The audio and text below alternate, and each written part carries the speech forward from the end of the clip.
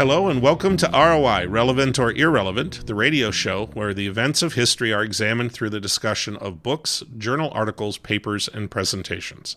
Then historians and history buffs ask the question, what is relevant or irrelevant in today's world? My name is Jay Swords. My name is John Keeley. This is the 376th show of ROI, and our guest for today's show is author John Broussard, who is going to talk to us about the economic history of Bettendorf. The history buffs for today's show are Rick Sweet and Ed Broders. The show's theme song is titled Kayla's Theme and is written and performed by Mark Zapto. Our producer and engineer is, as always, Mr. David Baker. This is the opening segment of the show called History is Local, and today we'll be talking about the economic history of Bettendorf with author John Broussard. Welcome to the show, John. Good to be back. Thank you. Excellent. So, let's start it out. Can you give our listeners a little bit of background on what Bettendorf was like economically at its founding? When Bettendorf was founded, so Bettendorf wasn't always named Bettendorf. That didn't come along until about 1902, 1903. What it was, depending on which source you go by, was Lilienthal or Gilbert. They were basically two towns very close together. If you think of the I-70 or just I-74, the road before you hit the bridge, Lilienthal was on the left-hand side, very close, and Gilbert was on the right, closer to where Our Lady of Lourdes Church is at now. Just kind of rough. Gradually they grew together. Depending on which source you go by, they go by Gilbert or Lilienthal, depending on the map, depending on the source. People still argue what was it really named. Pick one. It doesn't really matter. What it was an agricultural town. There was nothing out there. The bluff, and it's hard to imagine. You really have to go to the land of make-believe now because Bettendorf has gotten so huge. There was virtually nothing there. If you go to a small town, imagine the most rural town you can get to, that you can imagine, that you've ever been, and that's probably what Gilbert looked like. All the streets were dirt. There was nothing on the bluff. There were a lot of trees, a lot of oak. There were some houses. Most houses were small affairs. I mean, kind of farmhouse things, or maybe a couple stories, kind of a four-square style deal. There was kind of inn over in Lilienthal, which is how it got started. The biggest house belonged to Mr. Gilbert, who the town was named after, and it was a big kind of square stucco house, and that became a landmark in the area. And it's just more or less a normal-sized house. It was not anything too grand. I mean, it was a big house, even by today's standards, but it wasn't like what would come later, and definitely what was going to exist or already existed in Davenport at the time, mansion-wise. Most people owned a couple not horses, but a couple chickens, maybe a pig. The biggest industry in the area, if you could call it that, was agriculture, primarily onion raising. Later on, Pleasant Valley, which was an unincorporated town, it was pretty much a post office and kind of a general store I think they had, and beyond that, there wasn't really much there. There were a couple houses, it was farms. It was the people that grew corn and beans like everywhere else in the Midwest, especially Iowa and Western Illinois at the time. But primarily, they started growing onions. It was brought by a guy named Isaac Hawley. He was a captain in the War of 1812. He had come west. He settled here with his family, and he moved around the Midwest a little bit, eventually settled at Pleasant Valley, started growing onions, and it caught on. And onions were kind of a labor-intensive crop, so it was a lot of, and it didn't really mechanize, at least in this area now, which is kind of weird because mechanization in the agricultural industry, really starts taking place in the late 19th century. And now, granted, this is more mid-style, but as when corn and beans and everything else, cotton and whatever else was mechanizing, Bettendorf wasn't. Gilbert at that time, or Pleasant Valley. And a lot of people in Gilbert, Williamsville would come over, and they engaged in a lot of the onion crops. Now, there were a couple of low-pricing individuals. There was some quarrying that took place down there, but it wasn't really a major industry. Didn't really employ anybody, didn't really do anything for the town. They were just kind of there. It was really considered a suburb of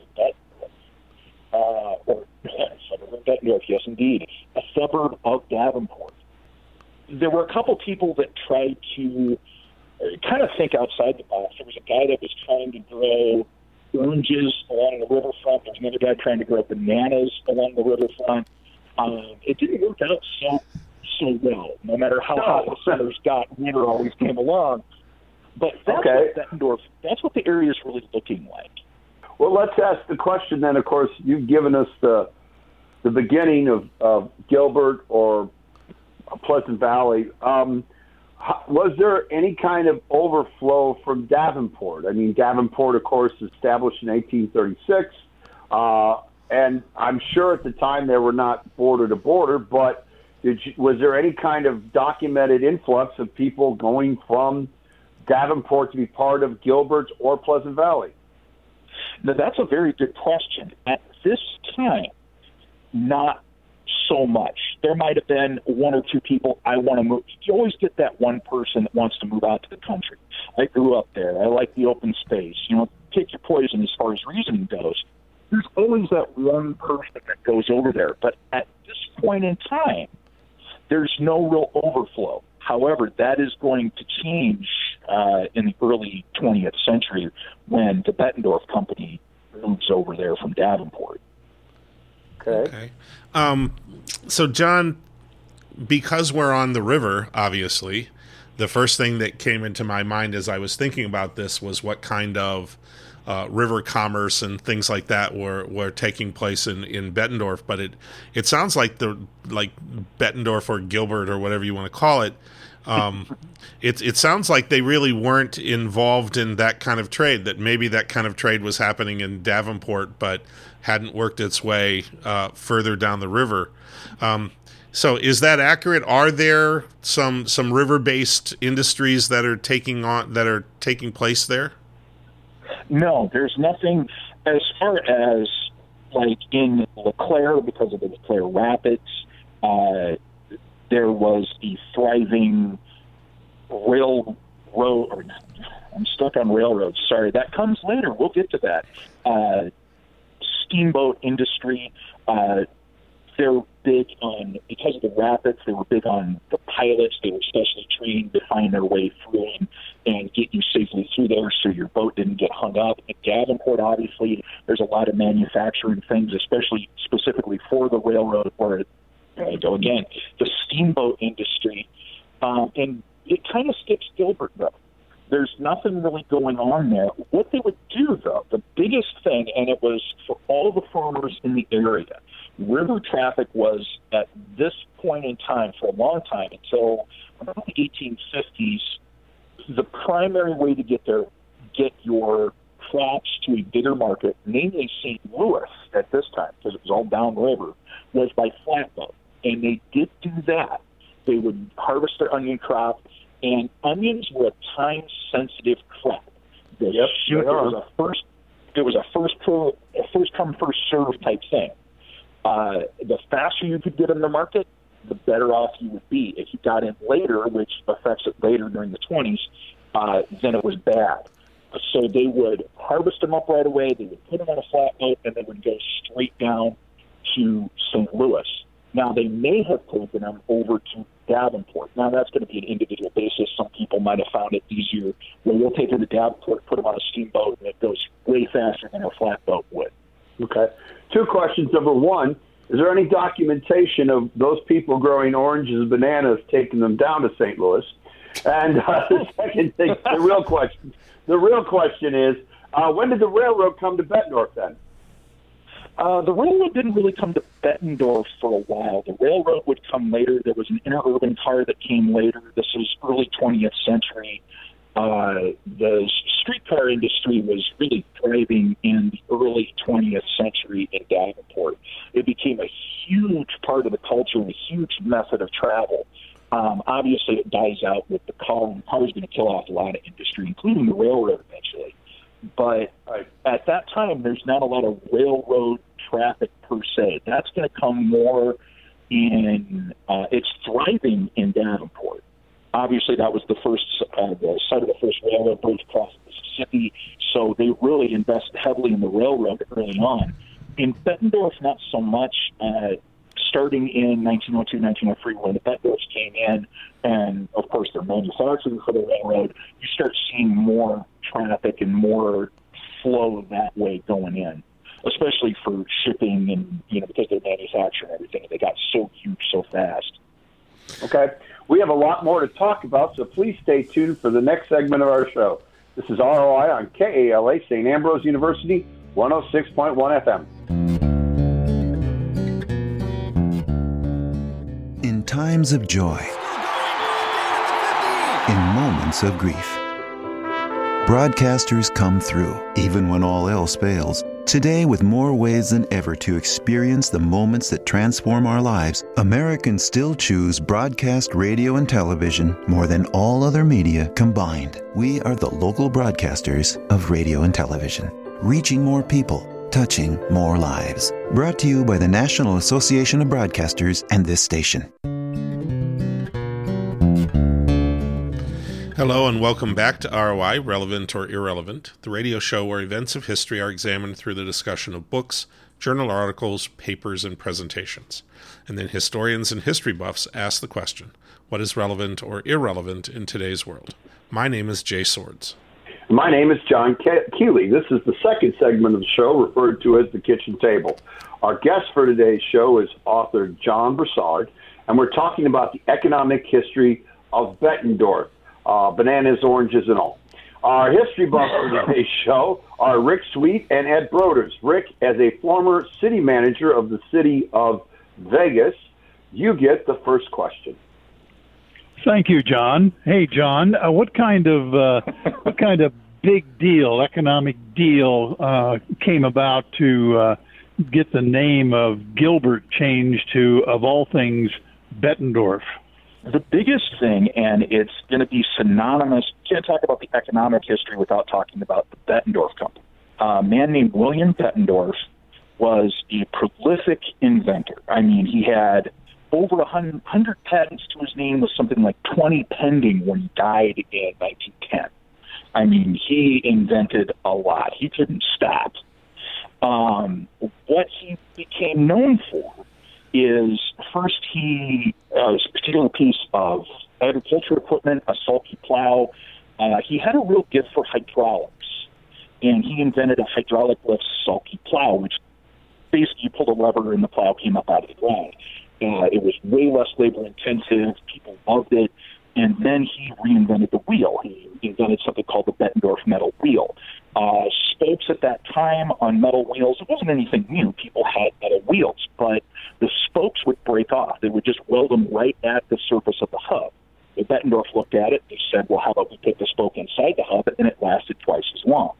And the metal wheel became a really popular thing. He was originally in Peru, Illinois.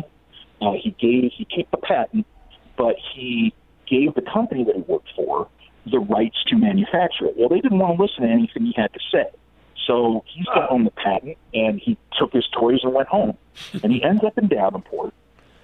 He ends up making the largest company in Davenport within a few very short years, and he's very successful. In 1902, the company, it's in downtown Davenport. It was in downtown Davenport. It was hit by two massive fires and completely destroys it. They were making wagon parts at the time. They were steel wagon parts for farm wagons, and they were pulling them outside because everything else was gone. And so they did an offer. They ended up moving to the city of Bettendorf, and he creates this along the riverfront, roughly in the area between where the Isle of Capri is at, all the way down to what's, I'm trying to think of what's there now, all the way over to where State Street and Grant Street join. That was the length of the Bettendorf Company complex. It's a huge thing, and it becomes this huge deal. And he told them, if you bring us to Bettendorf, we'll reinvest in the town, every bit. And he made good on his promise. They paid for him to come there. He built his factory. He's doing really well. And then he started reinvesting in the town. And everything was named Bettendorf. It was the Bettendorf Improvement Company. And he built houses for his workers. And this is where you start seeing that influx from Davenport. People were still working in Davenport. Well, it was a good place to work for. They were really keen on safety at a time when there is no OSHA. OSHA's not even in anybody's imagination yet. But they took good care of their workers, especially in a dangerous work environment. There's metal bits flying around because everything's made out of metal. They're grinding, they're welding, they're doing all kinds of stuff at them. They built a foundry down there, so there's all kinds of molten metal being poured and molds and all kinds of fun stuff. So it's a dangerous work environment. They were real keen on safety. They were real keen on taking care of their workers if somebody got hurt. Before workman's comp, when companies were just getting rid of people, they had instituted a policy where unofficially it was pass the hat. Take a collection form for the widows and orphans, take a collection for this guy who's hurt, helping his family. They made it an official company policy.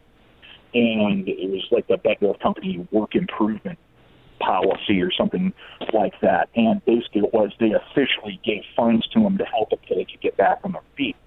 And people started building houses for their workers. They built the Bettendorf Hotel, which started as a place for migrant workers to come in, people from Davenport, people from other places to come and stay, until the company actually built them a house in Bettendorf. And that's where Bettendorf really starts to grow. They started paving the streets.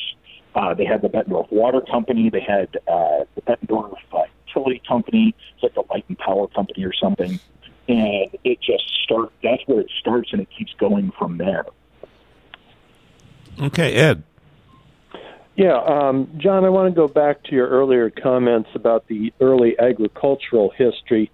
I had a chance many decades ago to look at what passed for a soil survey of Scott County dated 1919, and they did mention the onions, and it also said at that time that was the most valuable farmland in the state of Iowa. You made a comment before that about people raising beans, and I wondered if you can clear that up, because soybeans didn't really become common in this country until after World War II, when we developed the processing infrastructure to crush those beans and make soybean oil, but also for animal feed. So I'm wondering if there's some other kind of bean, because this was they raised more than onions, and so I'm wondering if it was a dry bean type crop, or if you know more specifically. But I feel really certain in saying it wasn't soybeans. No, I'm positive it wasn't soybeans. And honestly, It's my modern assumptions. I mean, every time I say corn, I say beans. And this is a bad habit of my own. That people were definitely raising corn and other things. And they seem to, with crop rotation and everything now, with getting nitrogen back in the soil, it's such an integral part of the Iowa agricultural industry to do that. And honestly, I probably spoke out of turn when I said beans. They were definitely growing corn. Absolutely. Everybody was growing corn by that point, at least in some way, shape, or form. But beans, you're absolutely right. They probably weren't. And I'm saying on local radio, I made a mistake. I screwed up. I spoke out of turn. I wasn't meaning to poke you eye. It's just that no, not at all. Not at all. You're fine. But they probably were raising some kind of a dry bean. They very well might have, because those were always in demand, and they shipped and they stored well. Yes, absolutely. As far as soybeans and when it exactly started, at least in this region, I couldn't say. That it was around World War II, it could have been. I mean, at least in this area, like the majority of the rest of the state. As far as, particular types or anything, the only crop that's given credit to the Pleasant Valley, Gilbert-Bettendorf region is onions, and it becomes, it stays a mainstay crop all the way up until really it doesn't die off until the 1960s, almost early 70s. Really? Oh, yeah, it lasted a long time. As a matter of fact, so the Bettendorf Company, they mostly manufactured, they did do the farm parts, they eventually sold the patent to the metal wheel to a Davenport-based company. It was French and Hecht, which was previously the Eagle Manufacturing Company. They sold it to them.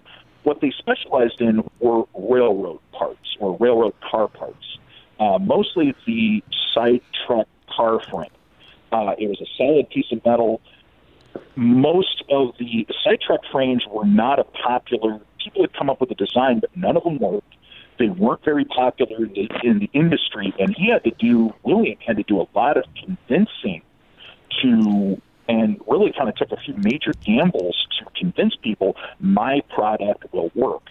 One of the major things, one of the problems at the time is that they were all bolted together, so they would shake apart as they're going down the railroad line over time and cause derailments, cause accidents, and nobody wanted that. And so he made up a piece that was a solid metal piece that housed everything. They were really durable, just like he did with the wheel. People had it, but he made it actually work and made it better. So, I mean, there's stuff going on here.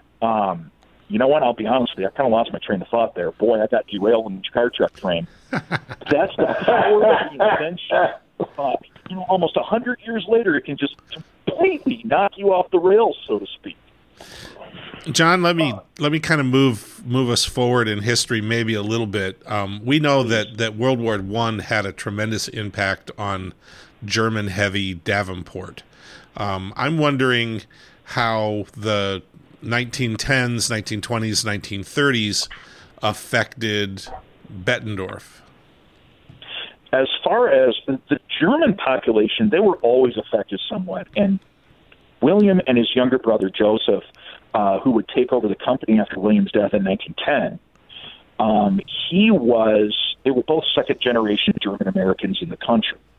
So they spoke German. They were big into the culture.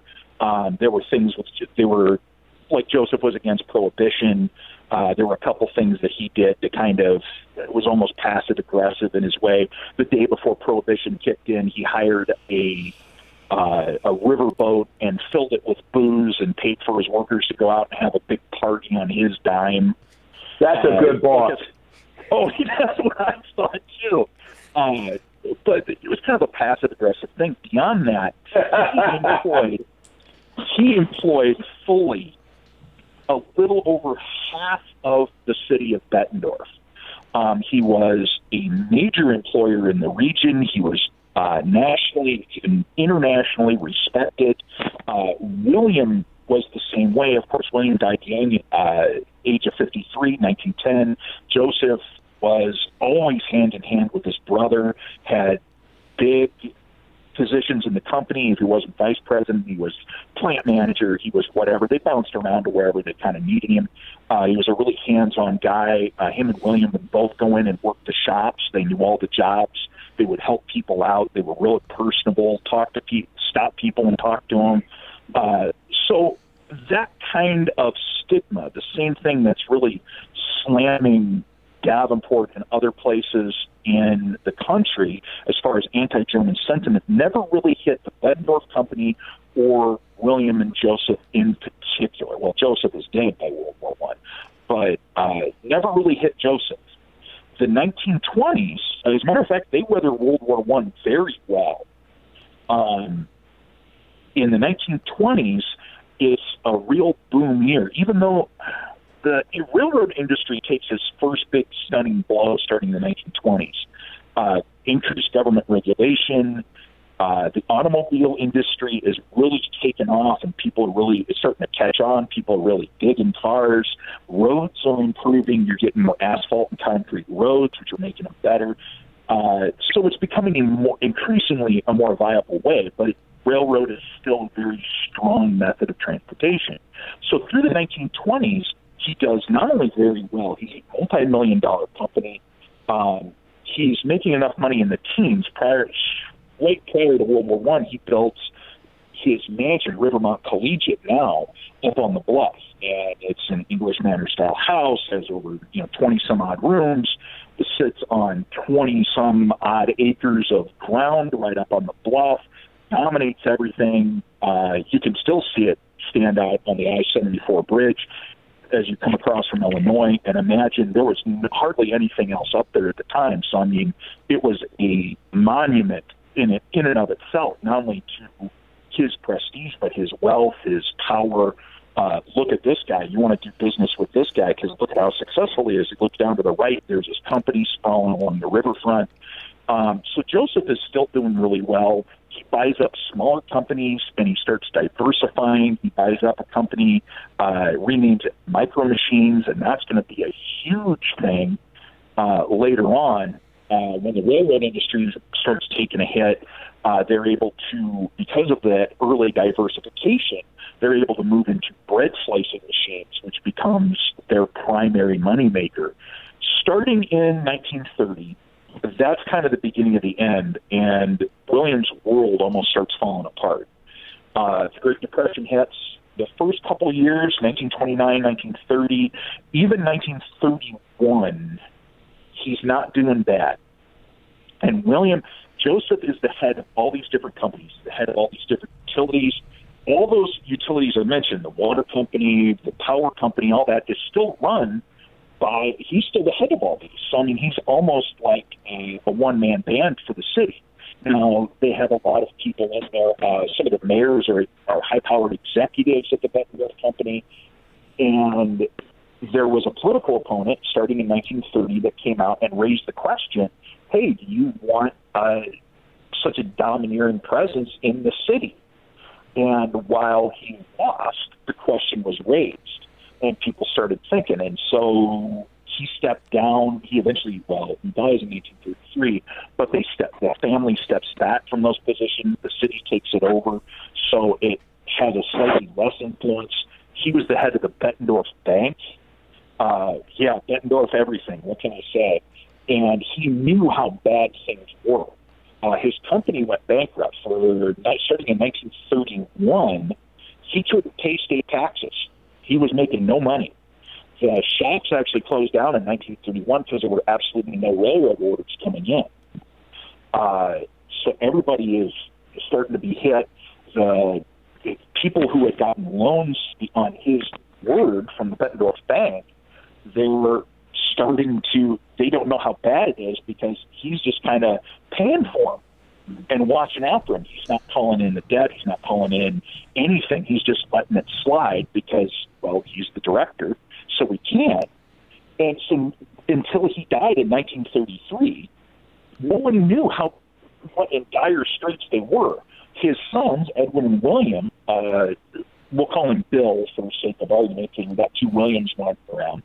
So Edwin and Bill took over, and they didn't even quite know how bad it was. They were in high management positions of the company themselves, and all of a sudden they're left with this huge debt. The state of Iowa moved in I think it was, the shops were quiet until like 1935. 1936, the state of Iowa came in, took them over, and said, "You owe $273,000 in back taxes. You got a year to pay it. Go." What are you talking about? Right. Hey, John. You're gonna have to put an end on this episisode. We will. We will come back and wrap things up. So please stay tuned. This is ROI on KALA, St. Ambrose University, 106.1 FM.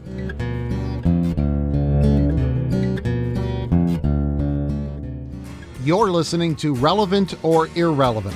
This series is produced at St. Ambrose University's KALA Radio and has been honored by the Midwest Broadcast Journalists Association and the Iowa Broadcast News Association for excellence in public affairs journalism. You can hear this edition of ROI and many previous programs in this series by visiting Spotify, Google Podcasts, SoundCloud, plus Apple Podcasts. ROI airs Friday nights at 9:30 p.m. on KALA HD2 and can also be heard at 106.1 FM in the metropolitan Quad City area. You can stream this show every Friday night at tunein.com. Search for KALA HD2.